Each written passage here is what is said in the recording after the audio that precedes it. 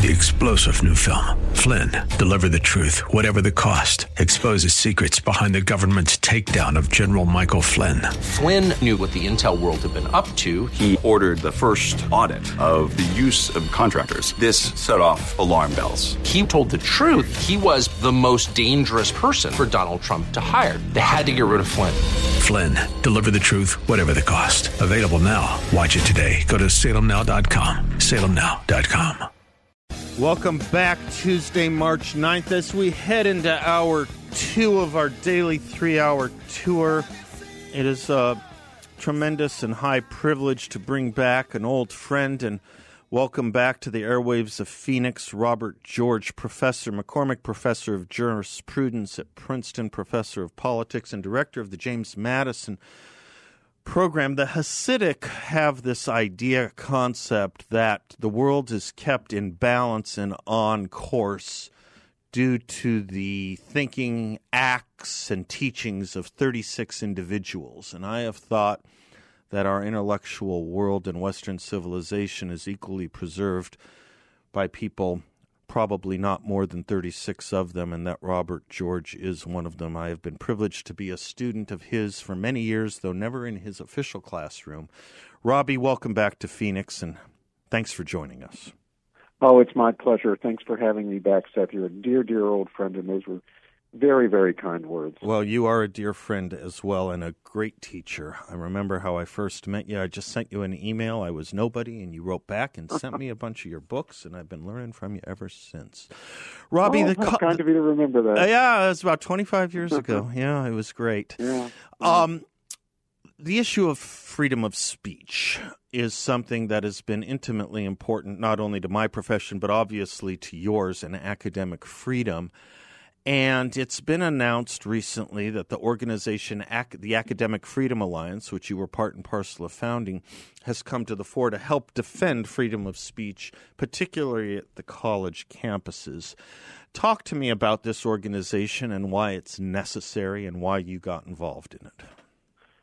Well, our organization, the Academic Freedom Alliance, officially and publicly launched yesterday. Our founding members are 200 academics at universities around the country. We are diverse in every way.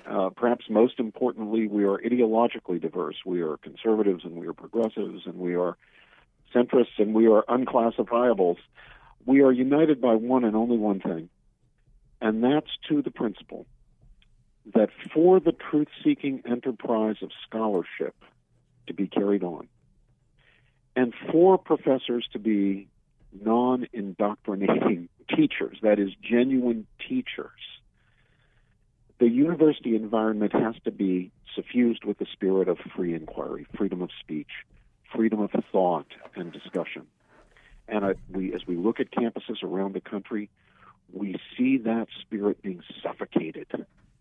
There's a groupthink, there's a conformism, there are official dogmas, sometimes enforced by university officials, sometimes under stated rules, but more often being suffocated. The spirit of freedom, of free inquiry, of truth-seeking is being suffocated by an environment, by a kind of tyranny of majority opinion, the stigmatization of anybody who dissents from the prevailing orthodoxies, which for the most part are secularist and liberal or progressive.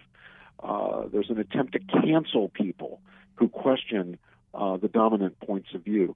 And so we're united, members of the Academic Freedom Alliance, to just push back against that. We're going to fight it every step of the way. We have pledged that an attack on one is an attack on all. Too often, academics have been isolated. When someone says the, quote, wrong thing, or says the right thing the, quote, wrong way, or fails to say something that it's now considered compulsory to say, the woke mob, the cancel mob, comes after the person, and the academic administrators, feeling the heat, feeling the pressure, take some disciplinary action or even fire the professor. He's left isolated and alone. We're not going to leave him isolated and alone anymore. We're not going to let him be like a zebra that's devoured by a group of lions when the rest of the zebras just flee and don't circle the wagons and protect them. We want to be more like elephants. If a lion pride attacks a group of elephants, the elephants don't flee. If there's a baby that they're targeting, or a small one, or one that's injured, the elephants will circle around and they'll push back against the lions. Lions almost always end up with a meal when they attack zebras. They almost never end up with a meal when they attack elephants. Academics have been zebras too long. We need to become elephants. Or dolphins surrounding a human from sharks, right? I love that imagery. Isn't that amazing? It's an amazing thing to see. I saw that on television the other day, right? On one of the nature shows. Right. No, this is brilliant because I do think that God, you've been talking about this for years, and I remember you and I had a disagreement about whether students and non-tenured academics should challenge when they know it could cost them their career. And the problem really came down to a lot of the people wouldn't challenge against conventional wisdom because there was no one to defend them. They would be left out hanging to dry for the jackals or for the mob. It is so important for people to know that someone has their back, or a group of someone's have their back.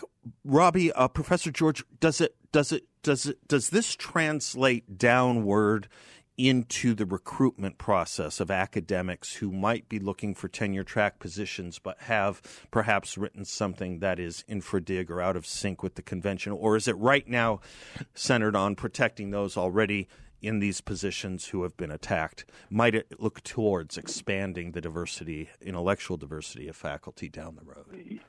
You bet it will.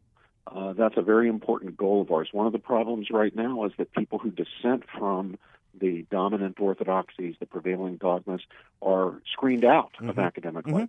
Sometimes on job applications for young academics, there are these so-called diversity statements. Right. They function as loyalty oaths. Right. They ask you to explain how you will support the cause of diversity and inclusion, when the reality is that it's simply functioning as a way to make sure that nobody who deviates from the party line on issues of race or sex or gender or so-called gender identity or whatever have you are completely excluded from academic positions, so that the groupthink, the orthodoxy remains unquestioned.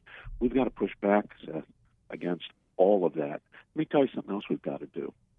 We not only have to send a message to young academics that it's okay to dissent, that it's okay to challenge the prevailing wisdom. And we need to send that message to students as well. Right. It's okay. In fact, we encourage it. There's one other message we have to send, and the Academic Freedom Alliance is going to be sending this message. And the recipients of this message are going to be academic administrators all over the country, the ones who cave into the woke mobs, who unleash the disciplinary process against people who dissent. We're going to make people who do that, academic administrators who do that, the most famous people in academia. Good. And they're not going to be famous for anything that's laudable. Good. They're going to be famous for cowardice and cravenness and for violating the norms of academic freedom and freedom of speech to which they pay lip service. Good, because that is the moral high ground, and they have turned the tables to make it sound as if we who challenge conventional wisdom are on the moral low ground. Now, in your statement and in what you said on this show a few moments ago, Robbie, Professor George, truth-seeking enterprise of scholarship. To me, that is the heart, at least, of the problem outside of academia, the left and the big tech censorship that we see going on. Truth-seeking is not a value that the left seems to have right now, at least from where I sit. They think they possess the truth, and we who challenge it, whatever it may be, it can be COVID, it can be minimum wage, it can be masks, it can be immigration policy, you name it. They think they possess the truth, and that anything we say, we conservatives, I won't make you me, but anything I might say and get canceled for, is anti-science, is anti-truth, is not to be protected speech. This is the ethic I see right now. Truth-seeking is just not in their purview because they think they have it, oddly enough. That's the way I see it. Well, Seth, I'm a conservative myself. But it's important for us not to paint with too broad a brush here. Fair. There wouldn't be an Academic Freedom Alliance except for the fact that there are people in the center and on the left who do share our basic civil libertarian values, who do share our belief in the freedom of speech, and who do perceive the dreadful problems that we now have for academic values as a result of the suffocating of that spirit of freedom of thought and discussion. My friend and colleague Cornel West, who has joined me as one of the founding members, is a good example of this. we probably have 40% of the founding members, I'm roughly speaking now, who are on the left side, on the progressive side. Probably have another 40% or so on the conservative side, and the remainder are somewhere in the middle or unclassifiable. But the real problem, the main problem, not the only problem, but the main problem is woke ideology, which is so dominant, that particular kind of progressivism or leftism that is so dominant on campuses today. And in the broader culture, for example, in the tech sector, where you see things like Amazon canceling Ryan Anderson's wonderful book. Robert, do you have one more segment in you? I got to take a hard break. Can I do a little more of this on the other side? Sure, do you have just a little more time? Absolutely. I will grace the audience with your dulcet sounds from your banjo, and we will be right back with Robert P. George.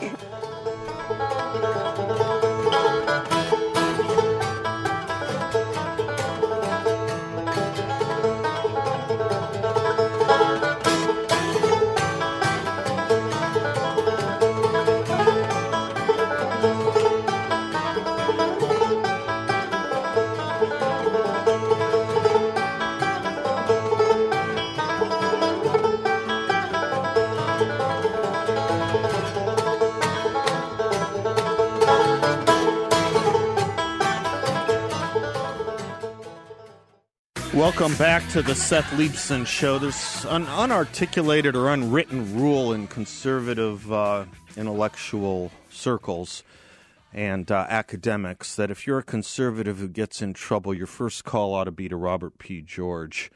If you have a conservative cause you want to succeed, you want Robert P. George involved. If you want it to fail, you don't want him involved.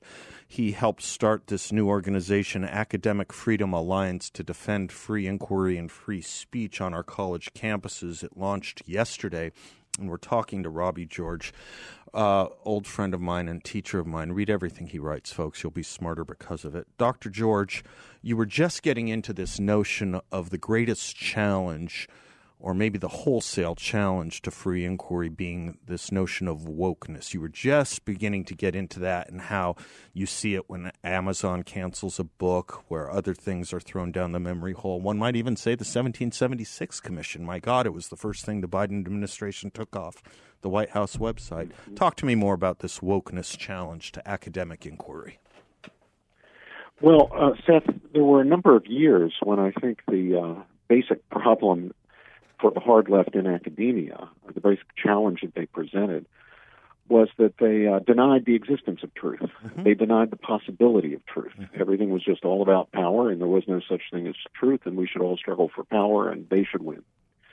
There's been a kind of metamorphosis of that, a sort of change.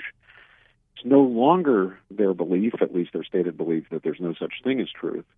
Now it's that we know the truth and we know it infallibly. Mm-hmm. They've moved from pushing moral relativism to a fanatical moral absolutism. Yeah. The problem is not that they believe in truth. That's good. I'm glad for that move. It's better than believing that there's no such thing as truth. Sure. But when you forget that we grasp truth, when we grasp it only fallibly, we are all fallible. We could be wrong. And that means we need to be open to challenge, open to question. We need to be doing business in the proper currency of intellectual discourse, which is a currency consisting of reasons and evidence and arguments. There's a currency of intellectual discourse, of truth-seeking discourse, in the same way that there's an economic currency. You know, our currency in the United States is dollars and cents. In Britain, it's pounds and pence. Well, in intellectual discourse, it's reasons and arguments and evidence. But the trouble with the woke is they don't want to do business in that discourse. They already think they've got the truth. John McWhorter, and they've got it infallibly. John McWhorter is a wonderful critic of wokeism. Not a conservative. The linguist. The linguist at Columbia is University. Now over at that's right. Yeah, Columbia. Right. Mm-hmm. So John McWhorter puts his nail on the head. He says, what we've got here in wokeism is a religion. Now, there's nothing wrong with a religion, but what we've got here is a militant and fundamentalist religion. Mm-hmm. And militant fundamentalism is always a threat to freedom, whether it's Christian fundamentalism or Islamic fundamentalism or whatever it is. Sure. When it's secular progressive or woke fundamentalism, it's a threat. And we see that threat manifesting itself in the suffocation of the spirit of freedom, of free inquiry, of free discussion, of free thought, which you need, Seth, I keep coming back to this, as a condition of the truth-seeking enterprise. We need it individually as scholars and as students, and we need it institutionally as colleges and universities, or for that matter, high schools or other schools. There can be no truth-seeking absent its conditions, and its conditions include freedom of thought, of speech, of discussion. Jonathan Rauch once proposed that every college in the handbook have a message to incoming freshmen saying, you will hear ideas that will offend you. You will hear ideas that might make you mad. You will hear ideas that might make you cry. You will hear ideas that will challenge everything you've known until now. We call this education. The only problem with that is I think too many schools wouldn't actually put that in their handbook. But that's the point you're making, isn't it? That's right. How you get there. Yeah, that's right. Too many universities have actually devolved into catechism classes or catechism schools, Sunday schools. No, there's a place for catechism classes, a place for Sunday school. It's not the university. Right. The university's in a different sort of business. It's contrary. It's antithetical to the mission of the university to engage in indoctrination, and too often that is what we're actually doing. You know, Seth, you quote those lines there from Jonathan Rauch. They're very good. I myself put now on my syllabus, on every reading list for all of my courses, I put a statement on the importance of free speech. I tell the students that no matter whether they're conservative or liberal or where they are on the spectrum, they will be challenged in this class. They are going to read positions that they don't hold, that challenge positions they hold. The reason I know that for sure is that on my reading lists, I always require students to read the best arguments for all the competing sides of the issues, the best ones that are known to me. They're going to read stuff I agree with, but they're going to read stuff I radically disagree. I assign, for example, the work of my colleague Peter Singer on abortion and infanticide. Well, he's as far from my pro-life positions as you can possibly get. But I don't want to hide that work from my students. I want them to engage it. I want them to consider it. I want them to learn from the interaction between the work of somebody like Singer and the work of somebody like myself, who strongly advocates the pro-life position. I wonder if you might email me that statement. I'd love it, Robbie. I will do that. Thanks. I'd also encourage, I'm out of Facebook slots now, but I'd encourage your listeners, if they're interested in my ideas about these things, to follow me on Twitter. I'm at McCormick Prof. That's I guess it's at McCormick Prof. Or you can just look up my name, Robert P. George, and you can find me.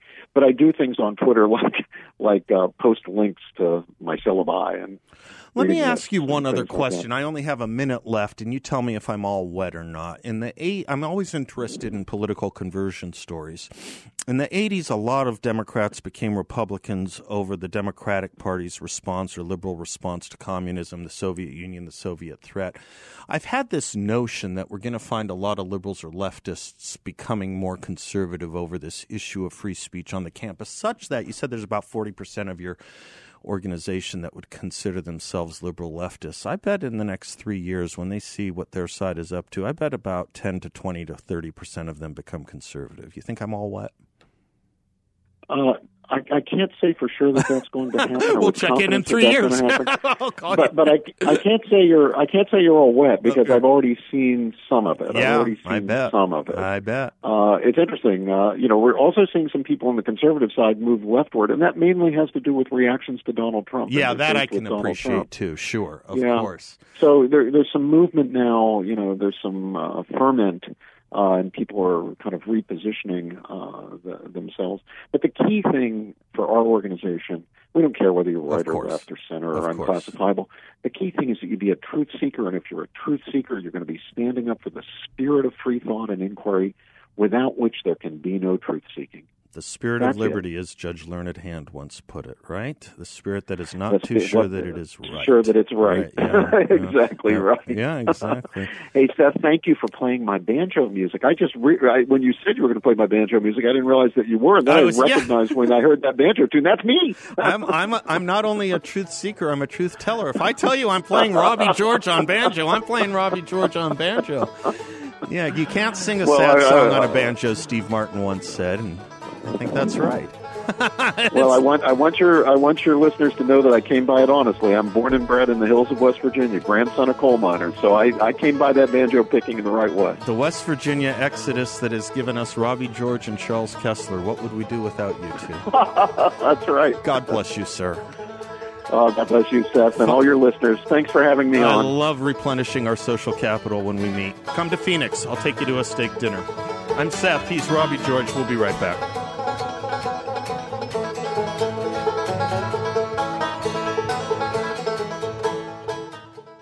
Welcome back to the Seth Leibson Show, 602-508-0960. A sixth woman, 1, 2, 3, 4, 5, 6, has now accused Governor Andrew Cuomo of inappropriate sexual harassment, in this case a physical touching or a physical encounter. Someone tweeted he's about 2 women short of opening restaurants to 125% capacity in New York at this point. That's a jape over something unfunny, but until the Democratic Party, by whom I mean Kamala Harris and Kristen Gillibrand, who were at the leading forefront of attacking people like Brett Kavanaugh based on one claim from high school where the accuser didn't remember the time or place or specifics of the claim, where they led an effort to drive Brett Kavanaugh to a professional death and family embarrassment. Where are they now? It's not 1, it's not 2, it's not 3, it's not 4, it's not 5. Count them, 6. Believe All Women was perfectly good and well when it was against a Republican. It was never a good justification. It was never a good moral standing. Ever. But that was their standard. Their standard now is, if it's a Democrat, we will circle the wagons. That means sexual harassment is not important to the Democratic Party. Being a Democrat is important to the Democratic Party. That's what that means. Jeff is in Phoenix. Hello, Jeff. Hey, Seth, how you doing? I'm well, sir. How are you? Great. Hey, love your guest. I'm encouraged to hear that some people now are in higher positions of fame and notoriety, in a sense, or whatever, that are taking a stand. I think that's great. I think that might be even a little bit easier for them now to do that when Trump's not president. So we need to take advantage of that for the next 2 years for sure. That's an interesting point, actually. It's a little easier when you don't have when you're not in power or when you're not on the defensive all the time, right? It's a little easier to play offense than defense.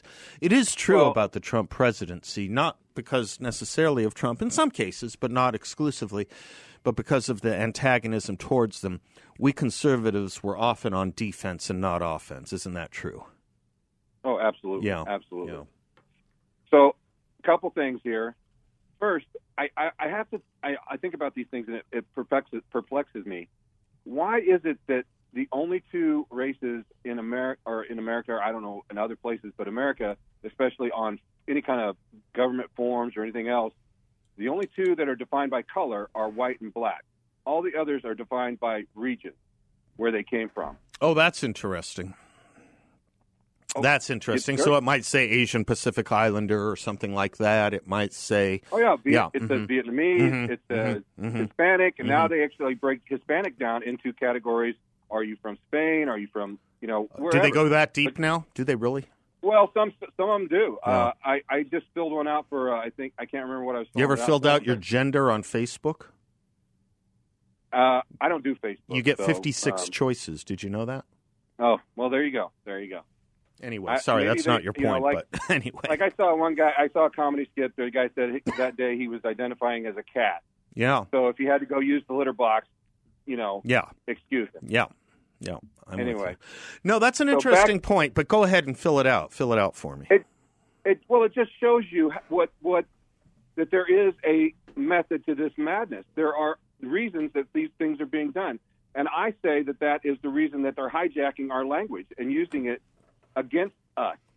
and with words they say you can't say this, and this doesn't mean this now, and this doesn't mean, oh, that means this, and I mean, and people kowtow to it. So I loved your guest, and I love he's in that realm, and I can't wait to hear more about that. But what you were saying a while ago about how you were doing Biden's, I mean, I don't know. I can't even understand how Saturday Night Live is passing up these opportunities for these skits. Because it's too true. It's too true. It's so painful that they have to admit to the fact that they have a president who is not in maintenance and control of his faculties. I got to take a break. You want to hold with me, Jeff? We'll pick it up on the other side. Sure, that's great. Thanks. I appreciate it. 602-508-0960. We'll be right back.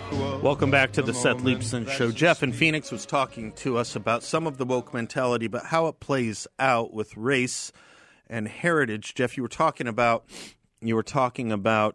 government forms, other forms too, and private enterprise as well, where in color it's Caucasian or African American or black.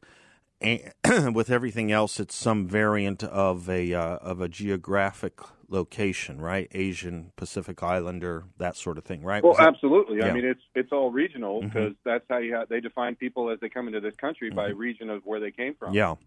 But and I don't even know why the term African American is not used anymore. Right. I mean, and it's a great time. I would say it's a great time to be an African American actor because you can just take that. But anyway. Well, let me add this to the point, Jeff, and see if this is getting at where you're going. Black immigration, African American, particularly African immigration to America, in the past 20 years has increased some 70-odd%. Millions and millions of Africans have moved to America over the last 20 years. Millions. And it makes to me very, very little sense to lump all of it to lump the whole race together, if that's what we're trying to do, because there are tremendous disparities between African Americans and their culture from whence they came. For example, Nigerians and Ghanaians and Trinidadians have median household income in America well above the average American. Ghanaian Americans, to take one example, earn more than several specific white groups, such as Dutch Americans, French Americans, Polish Americans, British Americans, and Russian Americans, according to Rav Aurora, who studies this stuff. So it makes little sense. It just makes little sense to say it's all one culture or all one race, really, doesn't it? Well, I don't know why we want to. I refuse to answer it on the census. I'm not going to answer that question anymore unless they want to ask me who my ancestors are, and I'll tell them what countries I'm from. Good. Because it's ridiculous because they're trying to put you in a box. But just like you said, I would challenge the fact. I would probably say that the majority of legal immigrants to this country make more economic or produce more economically, make more income than most Americans. There's good reason to say that, and we can probably get a definitive answer to it. But already you're thinking about a couple of things when you consider the hypothetical person you're describing. It's someone who already sees room for advancement somewhere else, takes the risk and effort to engage in that advancement, which is in and of itself like going to a college or university. And then studies how to do it. I mean, it takes a lot of effort to become a legal American. It doesn't take much effort to become born here. It's a curse word now. It's hard work. Yeah, that's exactly right. I mean, it's hard work. Now, there's all kinds of things involved in it, but most of it the normal person can do if they just apply themselves. And that goes for everything in life. And that's the sad part about where we're at. I wanted to go back to that part about how long will we go along with this idea of the emperor has no clothes? Yeah. Oh, about Biden's inability to command his faculties. Because it goes back to your point with your guest a minute ago, because education is the key point, and you've said it several times. But if people are never educated about what evil is or how evil can disguise itself as a government system that's going to help everyone and do everything, a workers' party, whatever you want to call all this crap, they will never know that their good intentions are actually contributing to that evil. And that's what we have right now. We have kids that they think that by saying we don't want so and so to speak here is a good thing. Right. It's protecting people. Right. From an idea, from a concept, from open-mindedness is what it's protecting them from. Yeah. What do you? I mean, for gosh sakes, your mind should be open to every concept there is. Well, I'll tell you what I think the answer to your question is. What are you afraid of? I think the answer to your question is they're afraid of a conservative position gaining purchase. That is to say, persuading some people to buy into it. I think they really are afraid of that. I can't envision any other reason why to shut someone down based on their ideology unless you're afraid people are going to buy into it because it might make sense. But see, when I say they, I say there's an entity out there that wants to shut the conservatives down because it makes them powerful. Yep. It makes them money. It makes all that thing happen. Yep. But then they're using the kids on campus and things like this by saying, "Oh, we're protecting you." Right. Sure. These kids are so. It's unbelievable how they just. It's like there's a veil, or they lap it up. I don't understand how they don't say, where are the people from 1960 who were saying, get out of my face, free love? They're the ones that are teaching this now. Well, the free speech movement was a left-wing movement on the campuses in the 60s. That's what it was called. That's what the Berkeley Uprising was. You're right. And now it's turned. Those people have now become our grand censors, and we are protecting them from ideas.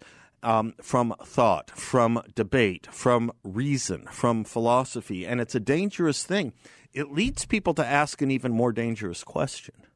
Someone asked me the other day, I'm trying to remember who it was. I was at a dinner thing the other day, Jeff, and someone says, do you think this generation of 17 and 18-year-olds could do World War II? Could do Normandy? No. It's a scary question. It's a scary question. Yeah. Because we have dipped a generation of people into Purell and surrounded them with emotional and intellectual bubble wrap, and it's not a good thing. What did your guest say? The type of religion that fanatical religion. Like it's now wokeness is a fanatical religion. Yeah, and fanaticism is not good. In any case, in any religion, in any cult, in any movement, fanaticism is not a good thing. Right. No matter everything in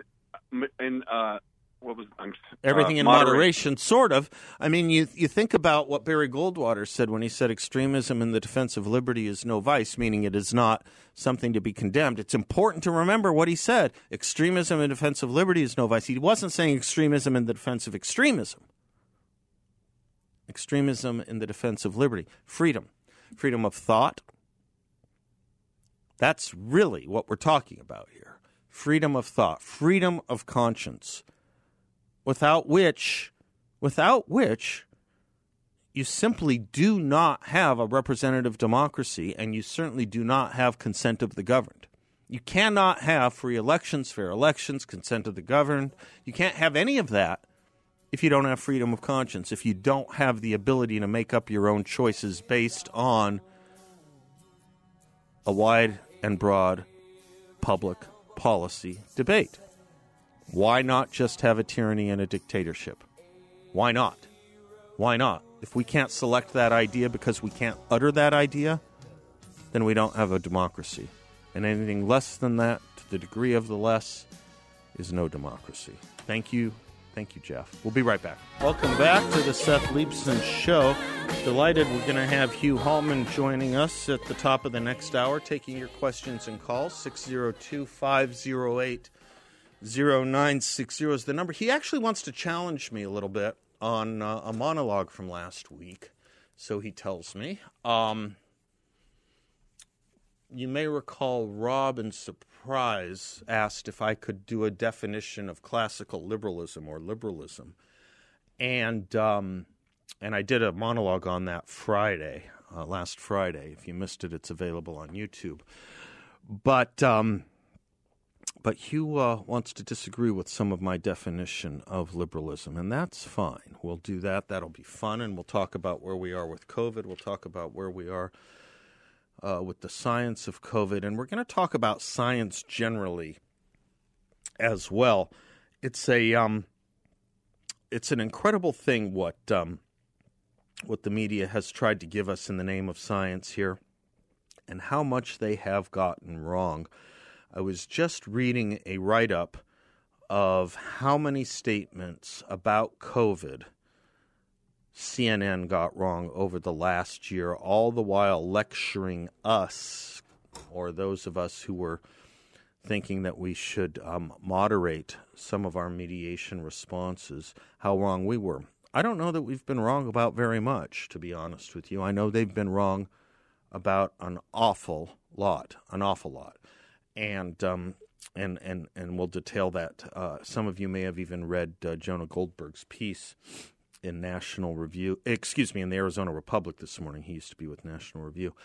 But it's worth going over how much of the media got wrong on all of this. And it's interesting, too, as our last caller, Jeff, put it, how much they are protecting Joe Biden on other things. Here's Vox on January 23rd last year. The evidence on travel bans for diseases like coronavirus is clear. They don't work.